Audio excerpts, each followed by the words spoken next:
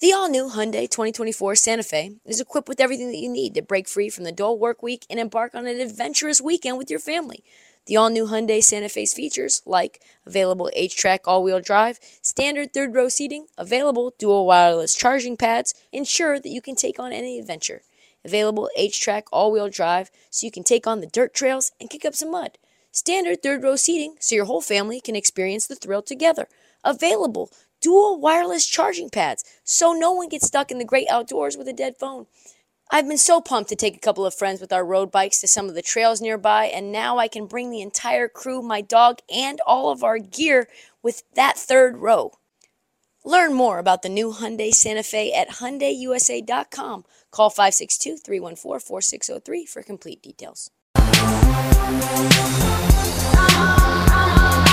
How in the world does it shock anyone that a team that made 5 consecutive finals and had 3 rings in 5 years, how would they be shocked that that same team would make it to the finals again after their top 2 guys got healthy again? I mean, I don't know. This team had the 4th best odds to win it all, but let's be honest, this team looked like they were different than that team. They looked like trash. They were in the lottery 2 years in a row. And you wondered if they would ever be as healthy or as dominant as they were after Klay's injury, right? Klay's up there in age. Klay got an ACL and an Achilles tear in back-to-back years. Come back thinking he's going to get back onto the court, go scrimmage. Sus scrimmage, wasn't supposed to be doing it. Tears his ACL. Boom, boom. Steph Curry breaks his hand out. I think he played 6-7 games that year. Don't quote me, but I think it's about that. 2 solid years off for Klay, 2 years in the lottery, and people started to question, is this Warriors team the same Warriors team without Kevin Durant? I started to question. And that's when Warriors Twitter decided that they were going to hate me. But don't mistake it. Don't mistake it, my dislike of Warriors Twitter with the team itself. I very, very much like them. And I've said this time after time. Those Twitter Warriors, though, they have such short memories.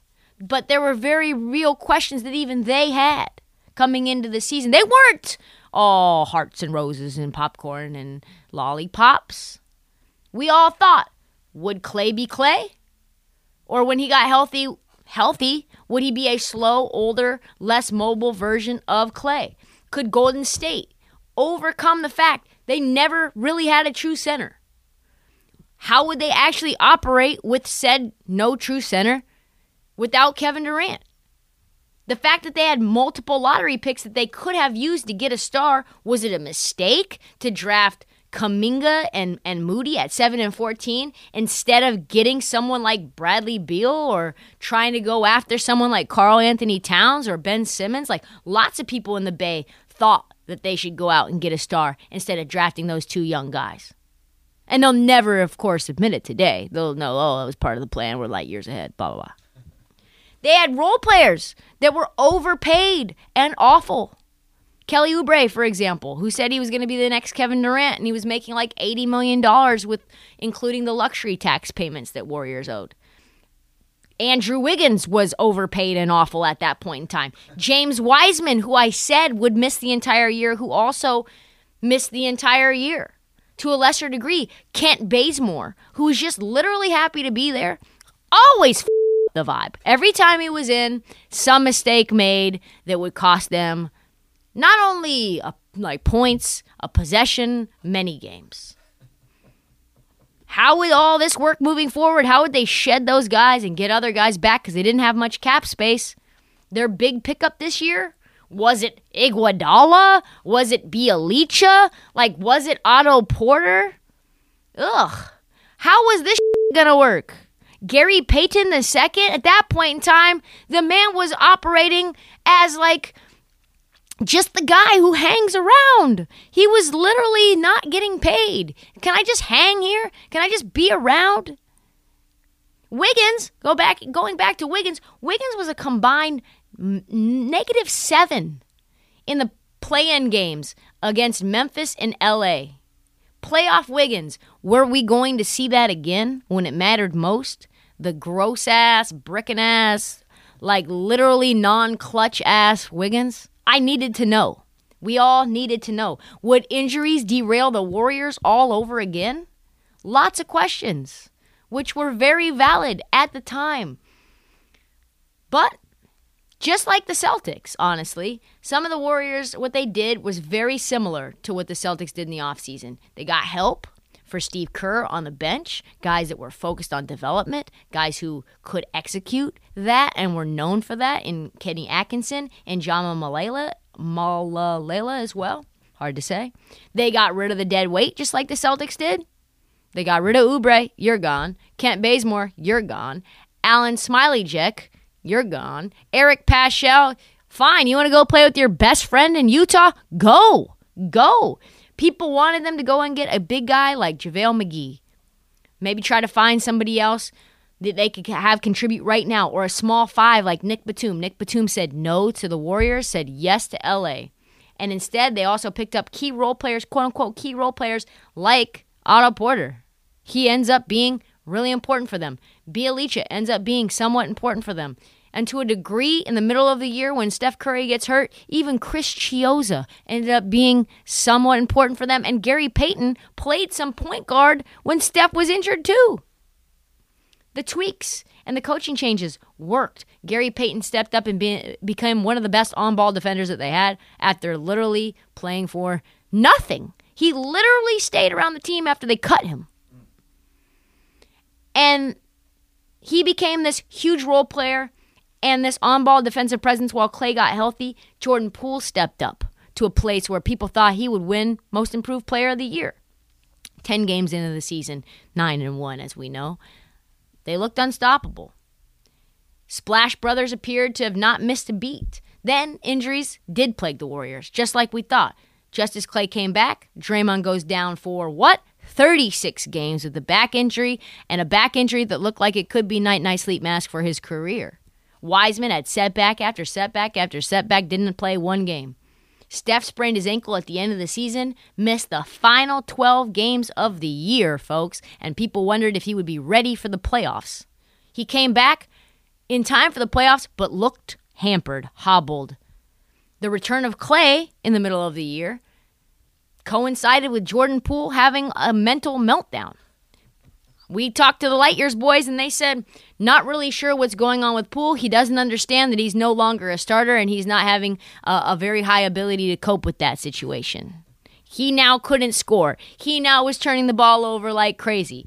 What was he going to be on this team now that he was a role player? But at the end of the day, as all dynasties do, they figure it out.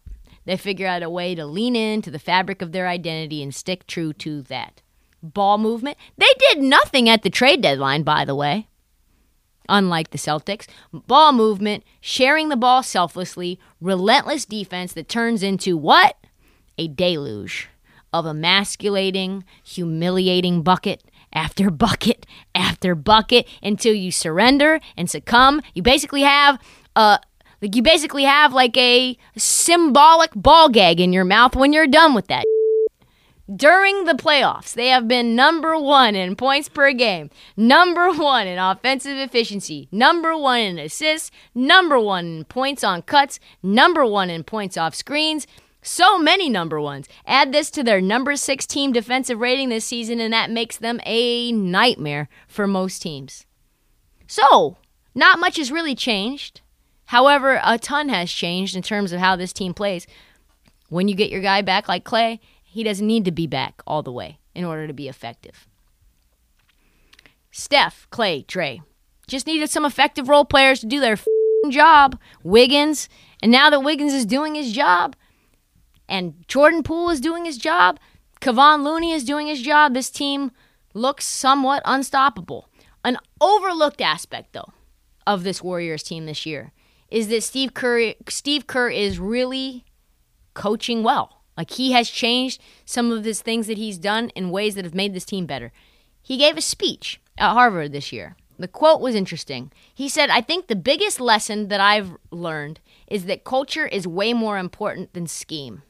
I would say coaching is maybe 20 to 30% strategy, and everything else is about communication and what your players feel when they come into the building every day.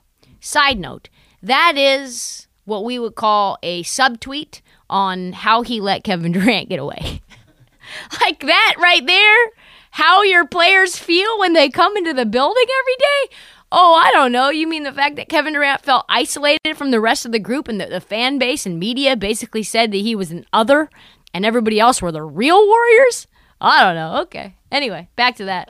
I feel like he's been pretty good at understanding culture, but I think he's also now understood how important it is to hire the right assistants around you to do the jobs that you don't know or aren't able to do, whether that's because of skill or time or whatever. And now he's got some talent around him. He always has. I mean, he lost Willie Green. That's a big time assistant coach that he ended up losing. He came down with COVID at a critical juncture against the Grizzlies, and then he gives the job to Mike Brown to concoct a new scheme around Looney to combat Jaren Jackson and Steven Adams. Big reason that they ended up winning that series. He gave the power away to someone, and his players as well, to come up with something in order to stop the other team that was doing something effectively that you didn't know how to counter on your own. And he's also doing some of his best scheme work.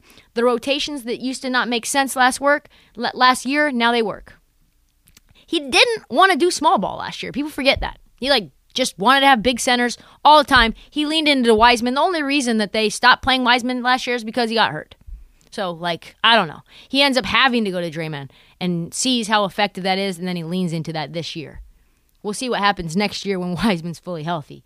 He closed out the Mavericks using 3 guards and 2 wings. And he's learned from the Memphis game last year. He's changing defensive schemes quickly to confuse offenses. He's doing a really great job of finding matchups that benefit the Warriors, not only offensively, but defensively, hiding guys that are defensively liable. And he's using the entire roster because it makes sense. Guys like Otto Porter, Bjelica, Damian Lee, even Jonathan Kuminga have been used at times and have played important roles at certain situations during this postseason. Juan Toscano-Anderson has seen his playing time diminish by 25%. Hasn't complained, but still has contributed. The roster, even in the playoffs, can run 10, 11 deep. And that was before Moses Moody got 17 points in a game in the final 3 games against the Mavs. And because I have to finish talk about Andrew Wiggins, I briefly mentioned he was better, that he's an all-star starter because of K-pop, but still he is. Wiggins was terrible. Terrible. In any crucial situation Wiggins has been in the past before this year, someone you can rely on time and time again to up. This year, when the lights are bright and the Warriors go down or the lead that they have is diminishing, Wiggins gets the ball, you gasp, and he hits it. You screech, your muscles tense up, and then you're like, Wiggins! He's dunking on Luka. Remember, I said that last playoffs, in the play-in games, he was -7 on the floor. This year, he's +7. Better decision-making in high-pressure moments, but truthfully, let's be honest, less high-pressure moments going to Wiggins. You're the 4th option now, not the 3rd option now. You're on, you get the ball the 4th most. You're the open corner 3 guy. You don't have to deal with shouldering the burden in high-pressure moments nearly as much. And also, you get to defend first and foremost and then be a part of the flow of the offense instead of being the focal point of the offense. Not a shocker that Golden State became the odds-on favorite to win the title, moving past the Nets in February to +400. They moved down to +325 in April and now stand at -155 to win it all to beat the Celtics. And how they got there was not the easy road, it turns out. But it was the most effective one. And it turns out that those Silicon Valley, we can win at the same time we build for the future, it turns out those f***s are right. So, congratulations to the Warriors on another title. I hope I don't mush you. I sincerely hope I don't mush you, because that would be a real shame. Okay, picture this. It's Friday afternoon when a thought hits you. I can waste another weekend doing the same old whatever, or I can conquer it. I can hop into my all-new Hyundai Santa Fe and hit the road. Any road. The steeper the better. Because my all-new Santa Fe is available with H-Track all-wheel drive, so I can hit the trail without a worry in the world. Heck, with 3 rows and best-in-class rear cargo space, I can pack the whole family in with all our gear. We've got available dual wireless charging for our phones, so we'll never lose touch with civilization, and we won't lose touch with the primordial power of Mother Earth. So which is it? Waste the weekend or do something a little more epic? And conquer it in the all-new Hyundai Santa Fe. Visit HyundaiUSA.com or call 562-314-4603 for more details. Hyundai, there's joy in every journey.